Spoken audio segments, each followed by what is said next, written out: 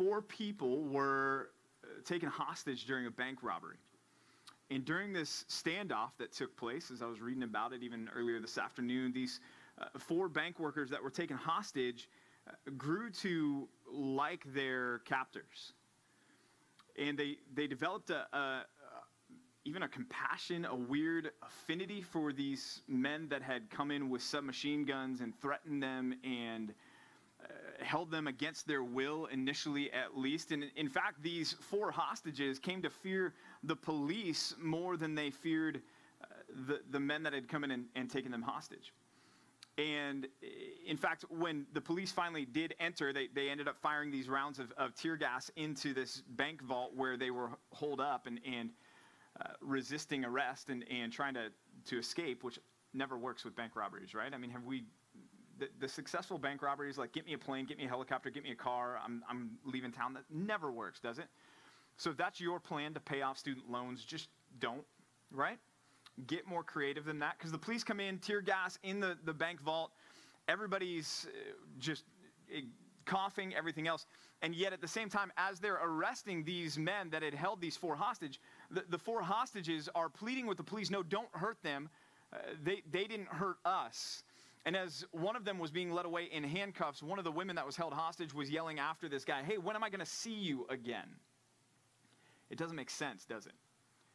And that's been applied since then to different situations and in different storylines, and you've probably seen it in TV shows or in movies where a captor develops a relationship, or a captive, rather, develops a relationship with their captor, where they fall in love with their captor. They end up loving the person that is treating them badly, that is doing things that are bad for the person.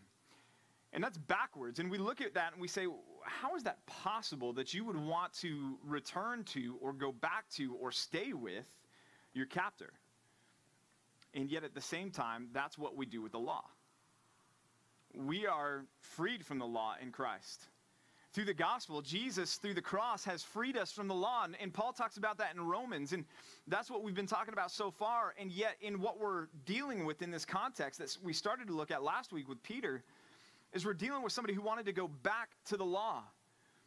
And Paul's trying to get them to see that doesn't make sense. You remember, if you back up in Galatians chapter 1, we looked at Galatians chapter 1, verse 6. Paul's writing to this church saying, look, I'm astonished that you are so quickly deserting him who called you in the grace of Christ and are turning to a different gospel.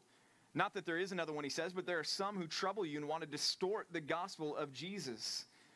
But even if we or an angel from heaven should preach to you a gospel contrary to the one we preach to you, let him be accursed. As we have said before, so now I say it again. If anyone is preaching to you a gospel contrary to the one you received, let him be accursed.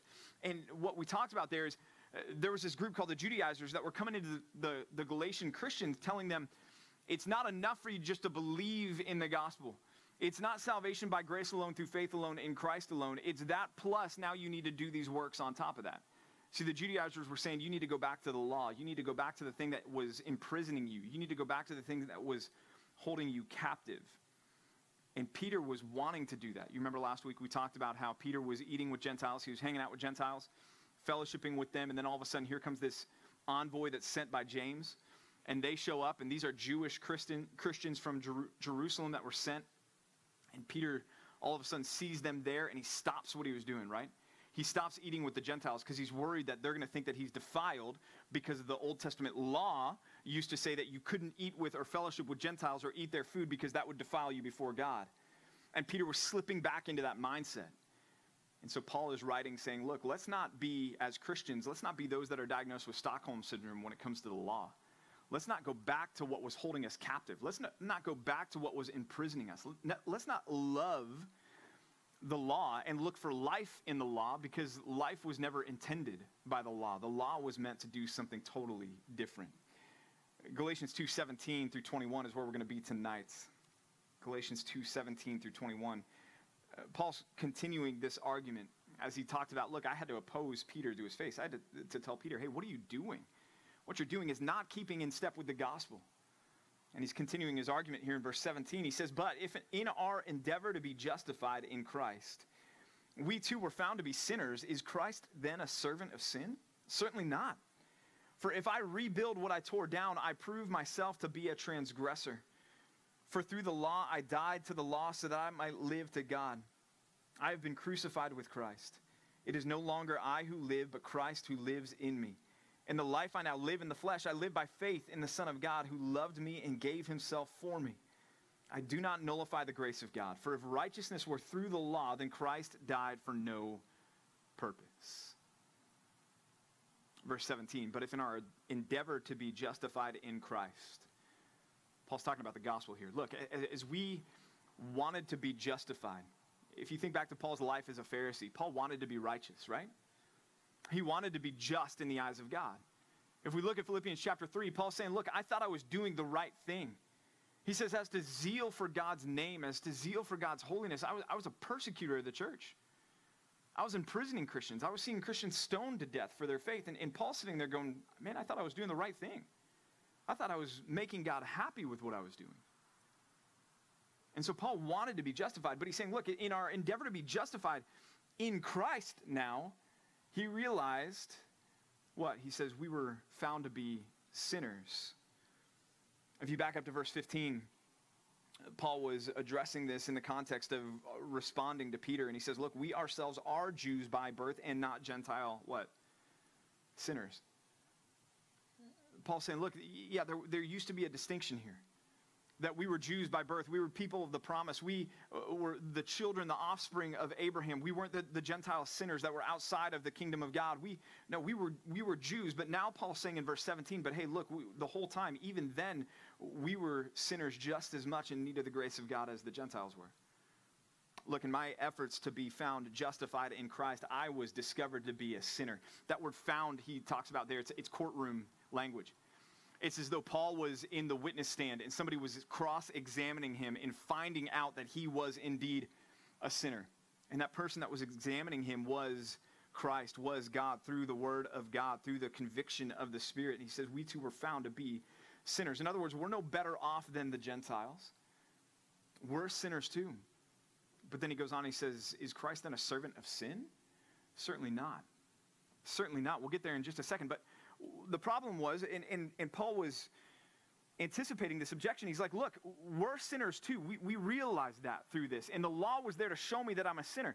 And people were responding to Paul going, so then you just want to avoid the law, don't you, Paul?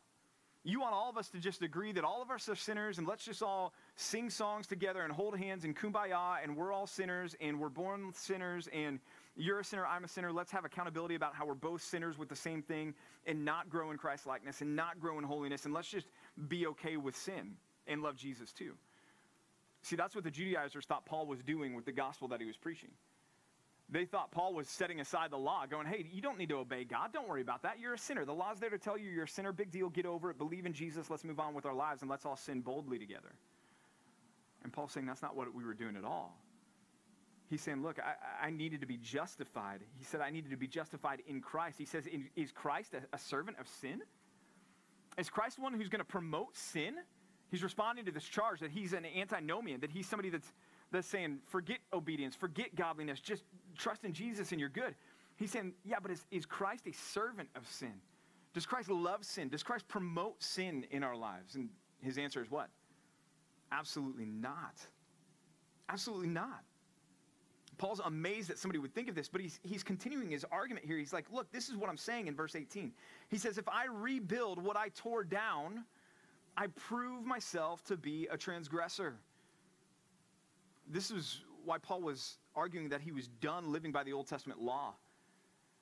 Because the Old Testament law had one purpose. What was the purpose of the law? To show that we are what? We can talk, right? We can converse. You guys, come on. Sinners, yes. To show that we're sinners. The law is the great mirror that shows us that we have a problem. And the law is there to be a mirror, to show me, hey, I'm a sinner and I need Jesus. Well, once the law has done that work, then the law is no longer useful to me, is it? As far as the Old Testament law, the Old Testament rules and regulations. And so Paul's going, look, if I rebuild what I tore down, what was it that was torn down? The law. Trying to be justified by keeping the law. Trying to be justified by obeying the law. Paul goes, if I try to rebuild that, the only good that's going to do me is show me again that what? I'm a sinner, right? Paul's like, Peter and Judaizers, you guys who want us to obey the law, he's like, well, what's the point? If you want me to try to be just in the eyes of God by being obedient, all that's going to do is confirm to me that I can't do that because I'm going to fail. Because Paul would say, maybe, I wrote this other book called Romans, where I wrote in there, Romans 3:23, all of what? Sinned and fallen short of the glory of God. See, trying to be justified, rebuilding the law. And he says, all that's going to do is show me I'm a sinner. It's kind of like this, if I can illustrate it this way. Imagine looking into the mirror and seeing that you've got just a nasty stain on your shirt. And you're thinking to yourself, man, that is not going to fly. There's somebody at the bridge tonight that I'm kind of interested in, and I can't have a stain on my shirt because there's no way I'm going to stand a chance with this person, right? So you go back to the mirror, and you're like, okay, yeah, there's the stain. Sure enough, it's there. I need to deal with this. You walk away, and you're looking in your closet. You're like, man, I don't have anything else that I really want to wear right now. Everything else is wrinkled. I wore that last weekend. I can't show up wearing the same thing again. And you're like, well, maybe it's gone. And so you go back to the mirror, and you're like, is the stain still there? Oh, man, the stain's still there.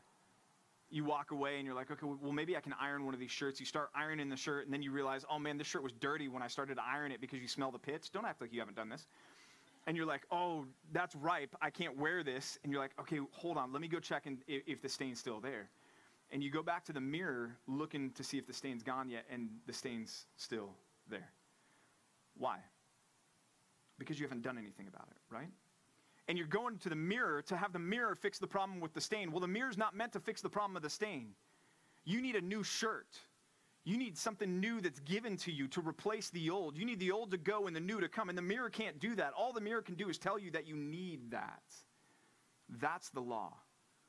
And Paul's saying, look, we can't continue to go back to the law thinking that the law is going to make me clean in the eyes of God. It's not going to make you clean in the eyes of God.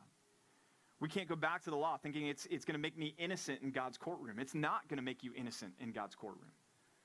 We can't go back thinking that the law is going to cleanse me and purify me. It's not going to do that. It's going to reveal that you need to be cleansed and you need to be purified. And here's the thing, y'all, some of you are here tonight and your whole relationship with Christianity has been that you've been going to the law to look to feel like you are justified in the eyes of God. You've been going to the law. You've been going to obedience. You've been going to a track record. You've been going to have I done enough? Am I doing enough? Am I reading the Bible enough? Am I praying enough? Am I doing it this way? Am I doing it that way? Have I read the latest book? Do I have accountability in my life? Have I gone through partners? Am I showing up on Thursday at evangelism? And all these things are good, but you've placed your entire status and confidence in your standing with God on those things. And that's looking to the law to be justified. And my guess is you find yourself, after looking to all those things and striving to be justified and doing all those things, you find yourself discouraged. You find yourself ashamed. You find yourself reading a verse like Romans 8:1 where Paul says there's now no condemnation for those in Christ Jesus. And you're like, man, I wish I knew what that was like because I don't know what that's like. The reason is because you keep going back to the mirror to look for the mirror to fix the stain on your shirt, and you need the shirt to be changed. You keep going back to the law to look for righteousness. You keep going back to obedience to look for righteousness. And all that's going to do is show you that you're not righteous enough. And the reality is you need a transformation. You need Christ to come in and transform you completely, because the law is there to simply show you that you need that. That's why Paul says this in verse 19. He says, for through the law I died to the law.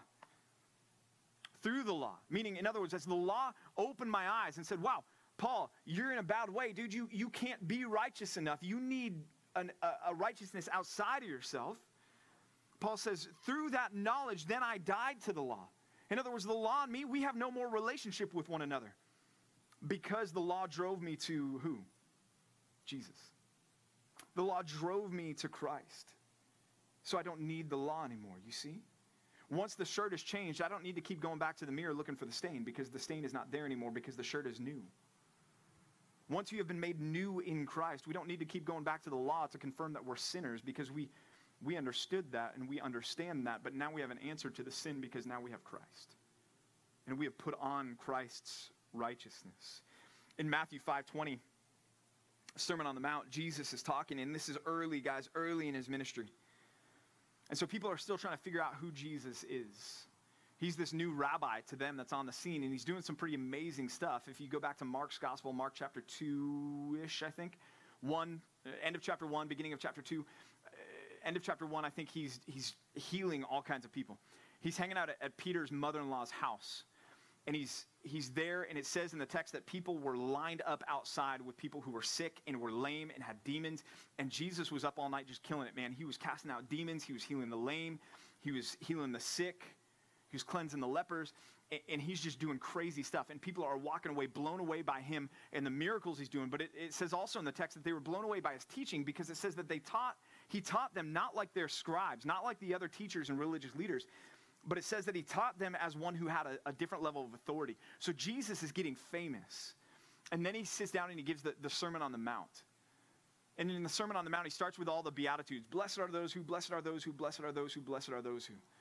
And then he gets into the verses that make us all cringe when he's like, hey, you've heard it said, don't commit adultery. Great, good, I haven't committed adultery. That's awesome. Check the box. I'm good to go. Oh, wait a minute. But I say to you, if you lusted after someone in your heart, you've committed adultery with them. And that's where we kind of, cringe a little bit. And then it says, Jesus says, you've heard it said, do not commit murder. And you're like, good, I'm good. I haven't committed murder, so I'm righteous. I'm keeping the law. I'm 2 for 2.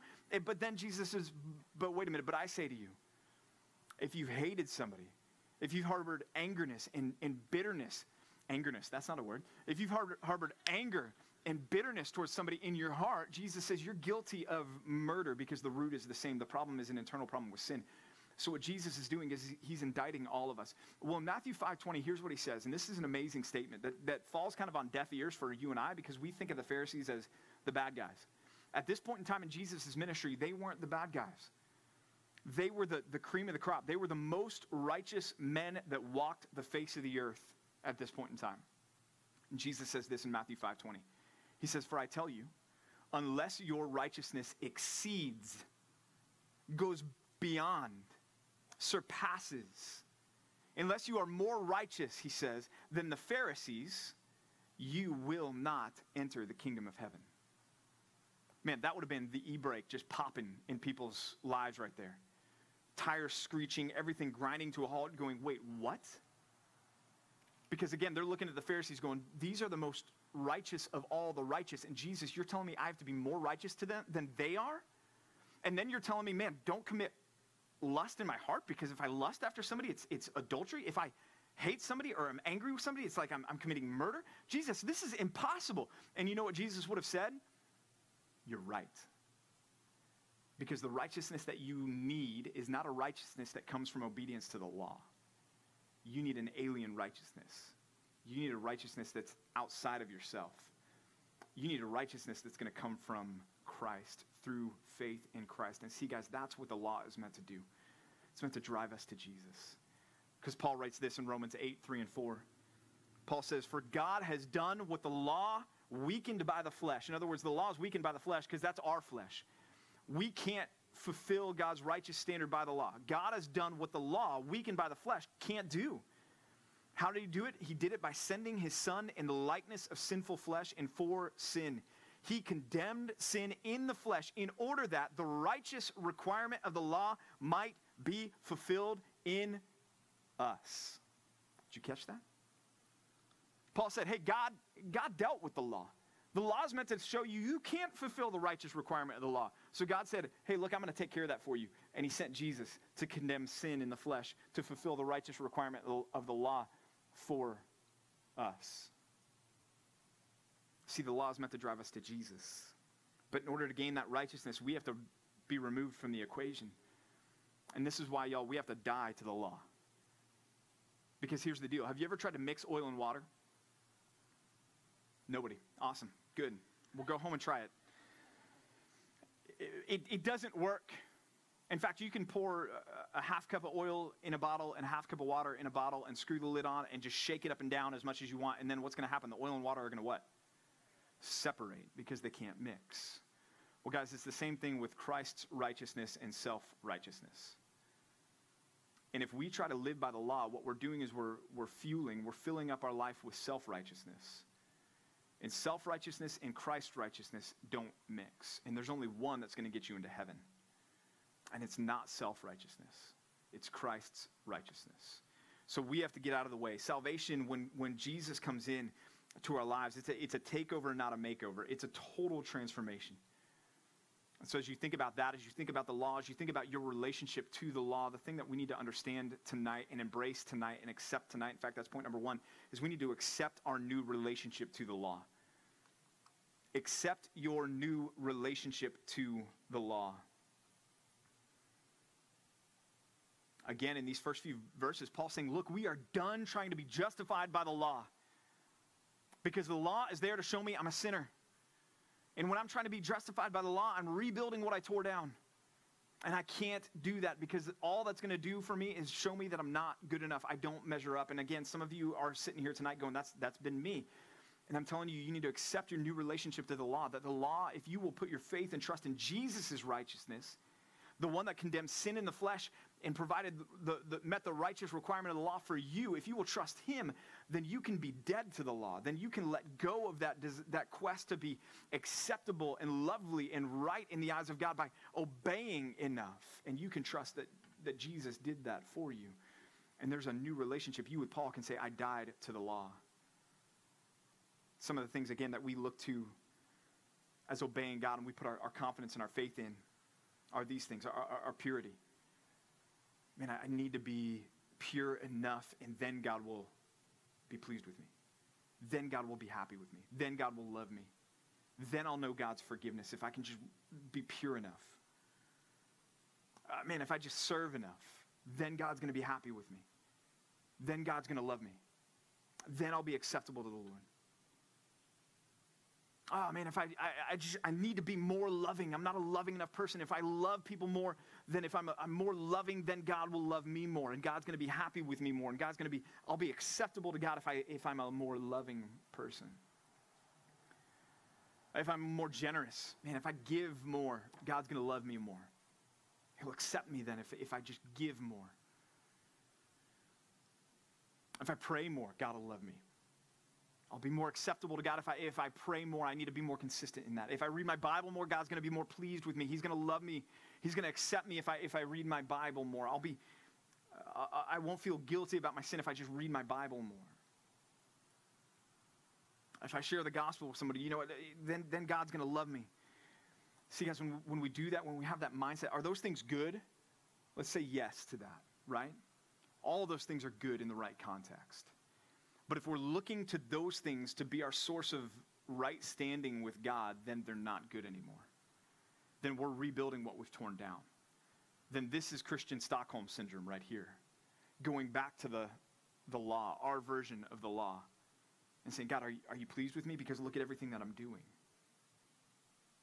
And at the end of the day, it's just not going to be enough. We're looking to be justified by something that can't do it.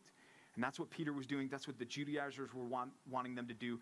And they were arguing that Paul was saying by arguing this, making the point that I'm making right here, that we all need to die to the law. They were looking at Paul going, well, Paul, guess what, dude? You're just saying that we can live whatever life we want to. They were accusing him of this slippery slope argument. Okay, Paul, so you're saying that trying to obey the law to earn God's favor is bad. So in other words, Paul, what you're saying is trying to obey the law is bad. So in other words, Paul, what you're saying is just obedience is bad. See, this is the counter argument of these Judaizers. Well, Paul, you're just saying that it doesn't matter how I live my life then. And Paul's not arguing that at all. In fact, he's arguing that we have a new relationship now to the Lord. Look at verse 20. In verse 19, Paul said, look, I've died to the law. In verse 20, he explains that. He says, because I've been crucified with Christ. It's no longer I who live, but Christ lives in me. And the life that I now live in the flesh, I live by faith in the Son of God who loved me and gave himself up for me. We don't die to the law to be free to live however we want to live. We die to the law in order to be freed to live to who, according to this text? To live to God. And that's what Paul is talking about when he says, is Christ a servant of sin? Does Christ promote sin? Of course he doesn't promote sin. And we are servants of Christ. We are living for Christ. We are living to God. And so we've died to the law. Paul says we've been crucified with Christ. Did Paul know what crucifixion was? Yes or no? Let's go north-south on that one. I haven't done that in a while. There you go. North-south. Yeah. Not east-west, north-south. Yes. Yeah.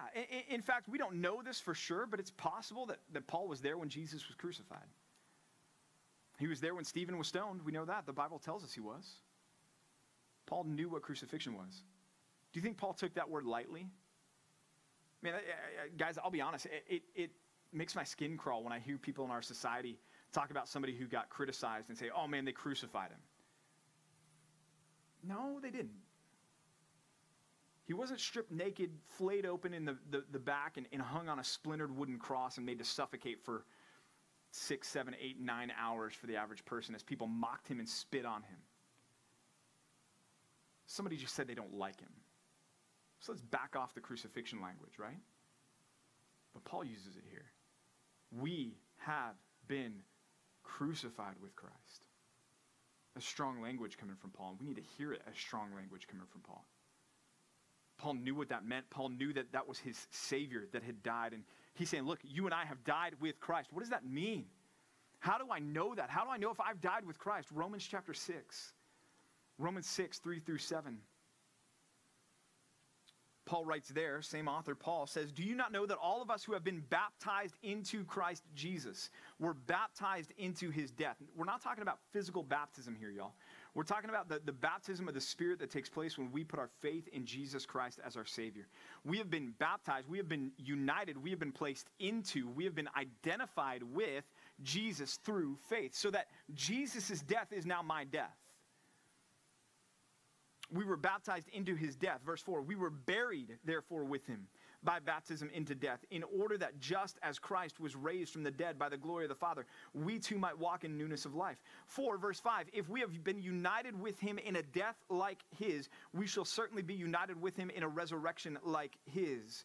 We know that our old self was crucified. There's that word again that Paul uses, Romans 6:6. We know that our old self was crucified with Jesus in order that the body of sin might be rendered powerless, might be brought to nothing, so that we would no longer be enslaved to sin. For one who has died has been set free from sin. And Paul says here, I have been crucified with Christ. And so he's saying, look, the old man is gone.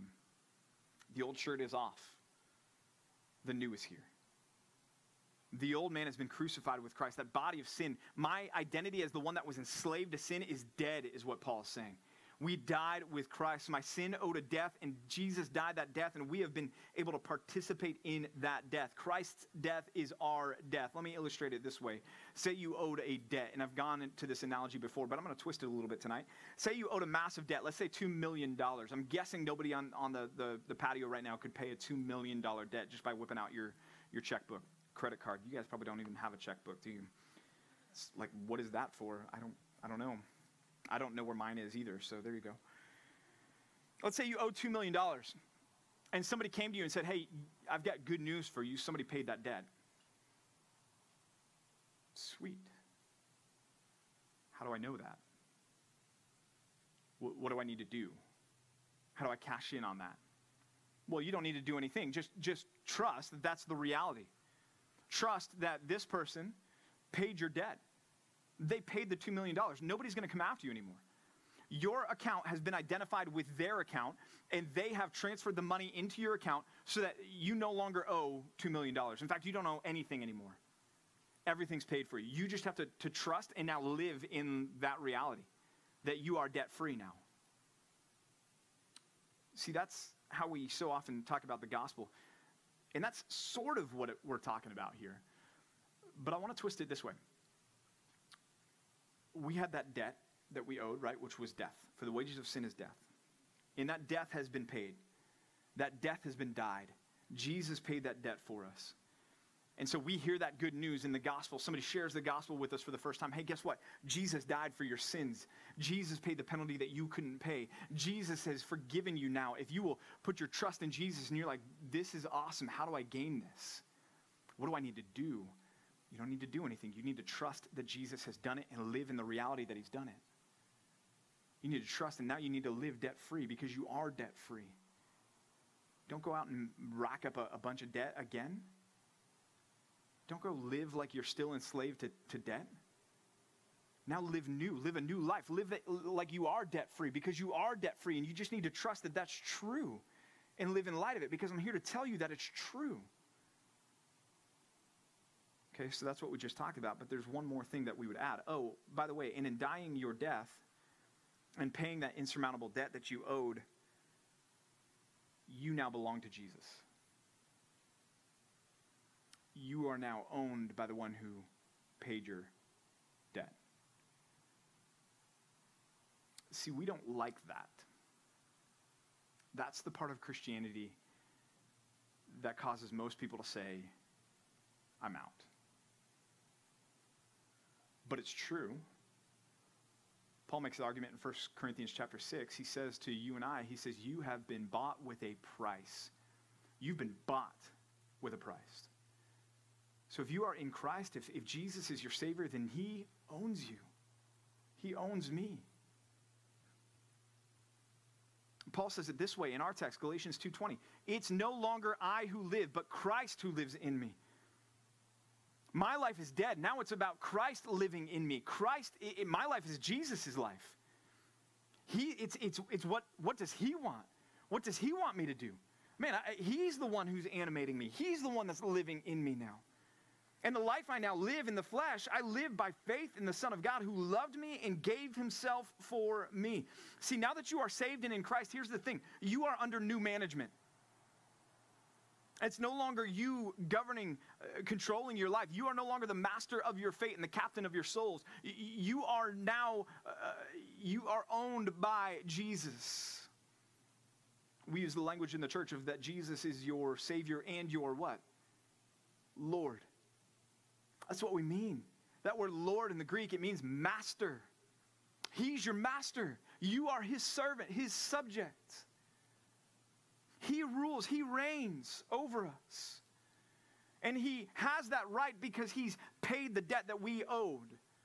And in paying the debt that we owed for us, he's now said, and now you are mine. And so this charge that people were levying at Paul, saying, well, Paul, you're just arguing that all I have to do is believe in Jesus, then I can live however I want, is completely backwards. Paul's saying, no, I'm gone. Jesus now lives in me. My life is about Jesus.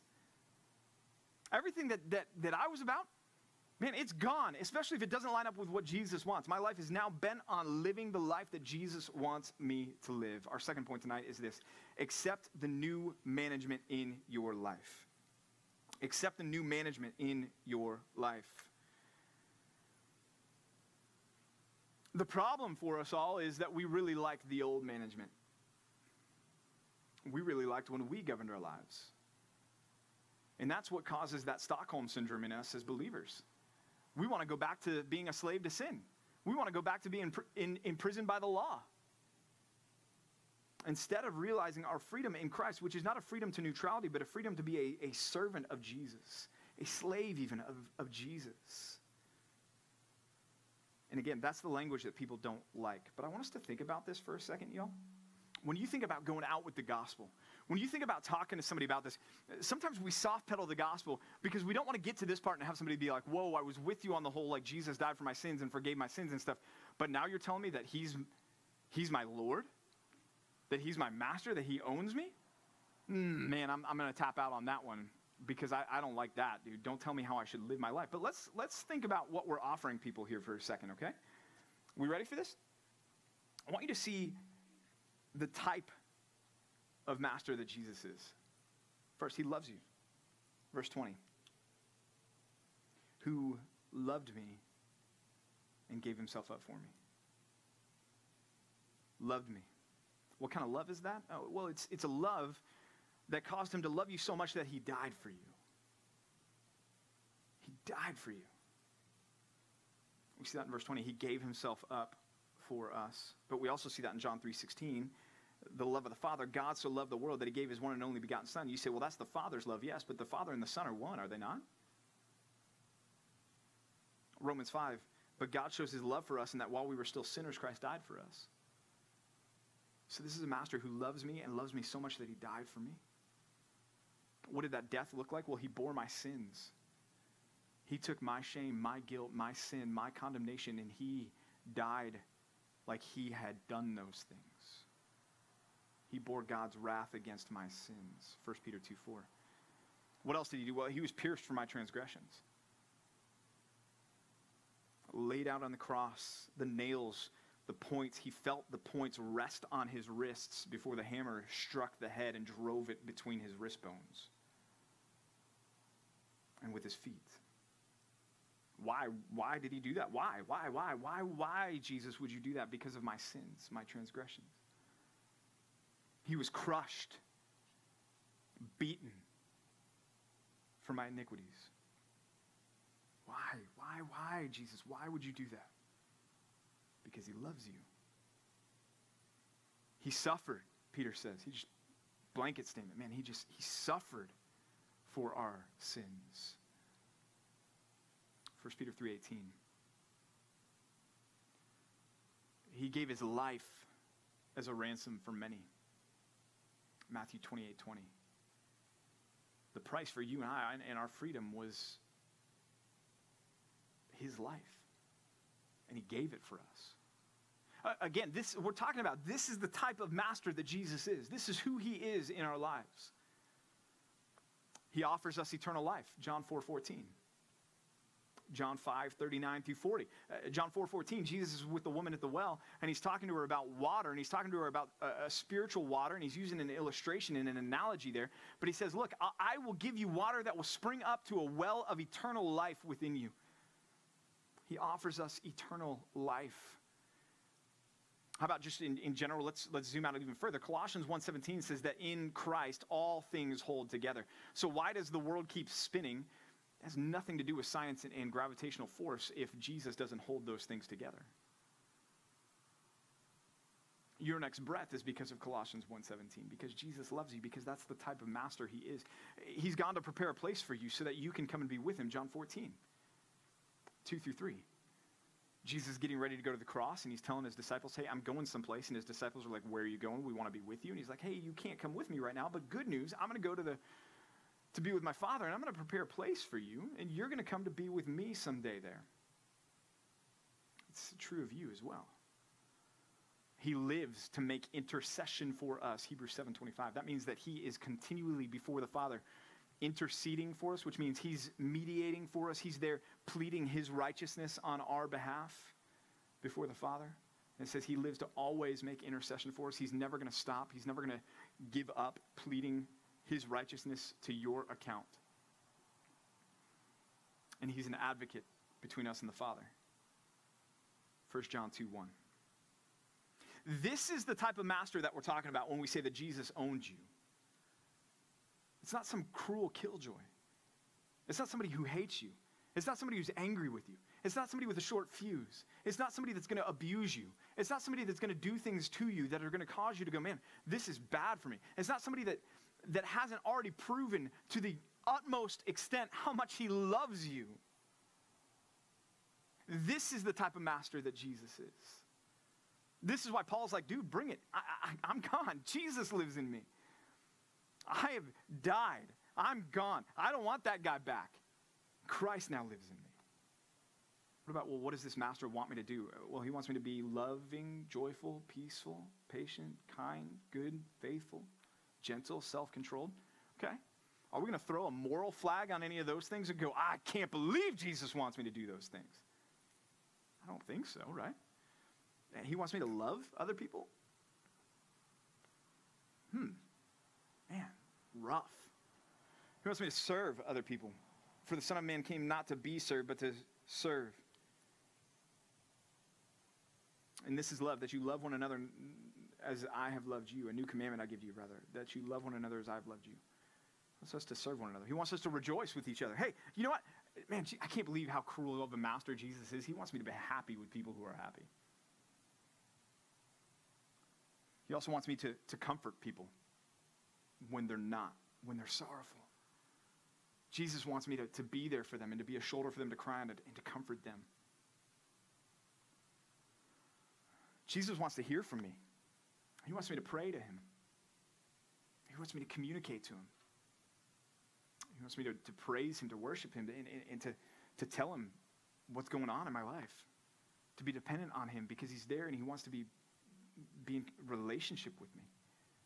Which is also why he wants me to read his word, because he's inspired this book. He's written this book for us where he tells us all about him and how much he loves us. And he wants me to spend time in this book because it's the way that he's going to communicate to me the most tangibly. And yes, he wants me to avoid things that are bad for me and for other people. And I get it. It's this last one that's the rub. Because what we're doing by submitting to Jesus is we're allowing him to define what's bad for me and what's bad for others, rather than us to define what's bad for me and what's bad for others. And this is where we have to be willing to die to ourselves and submit to Jesus.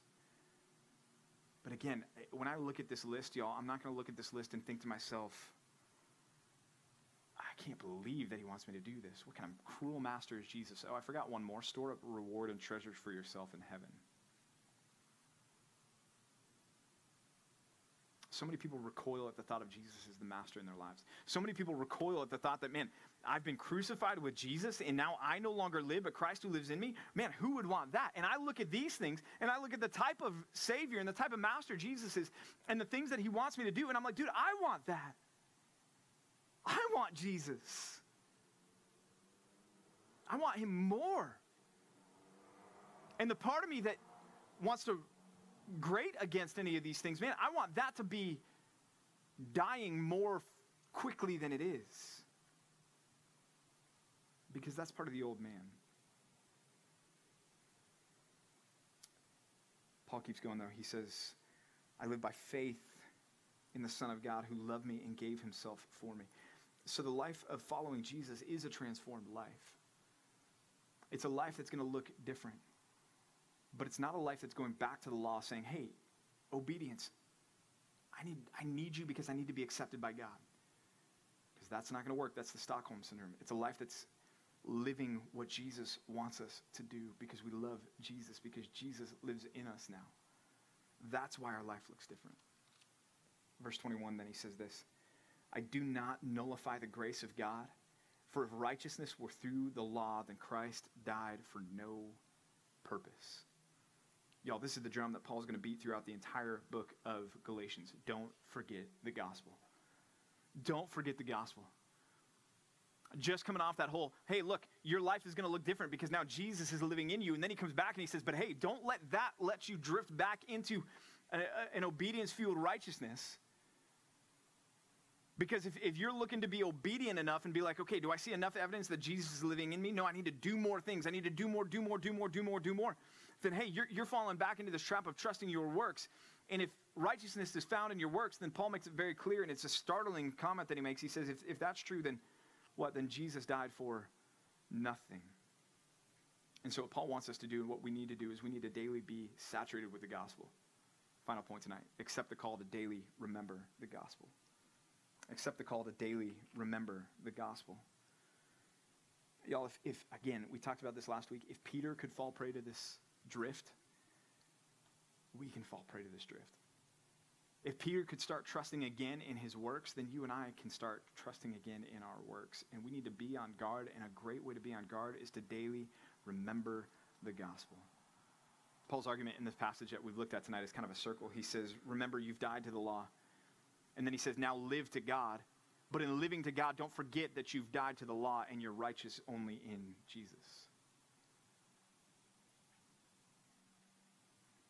The law, guys, it has nothing good to offer us any longer. If we're looking at the law saying, okay, can I be obedient enough? Can I be good enough? Can I pray enough? Can I read my Bible enough? Can I serve enough? Can I fight sin enough? And then, God, will you be pleased with me? Will you be happy with me? Will you accept me? Can I have confidence in who I am before you? Then, guys, the law is always going to leave you feeling deflated and empty and dejected and tired and worn out and defeated and condemned and ashamed. And that's what the law is supposed to do. Because the law wants to break you and then drive you to Jesus.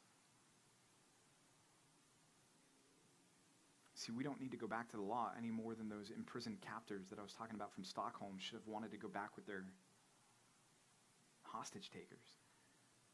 Those are bad guys. They're carrying a submachine gun. One of them, in that context, threatened to shoot the guy in the leg. And the guy who had that threat made against him, the prisoner, he said, well, I thought he was actually pretty nice because he only offered to shoot me in the leg.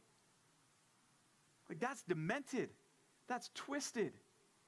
That guy needs help.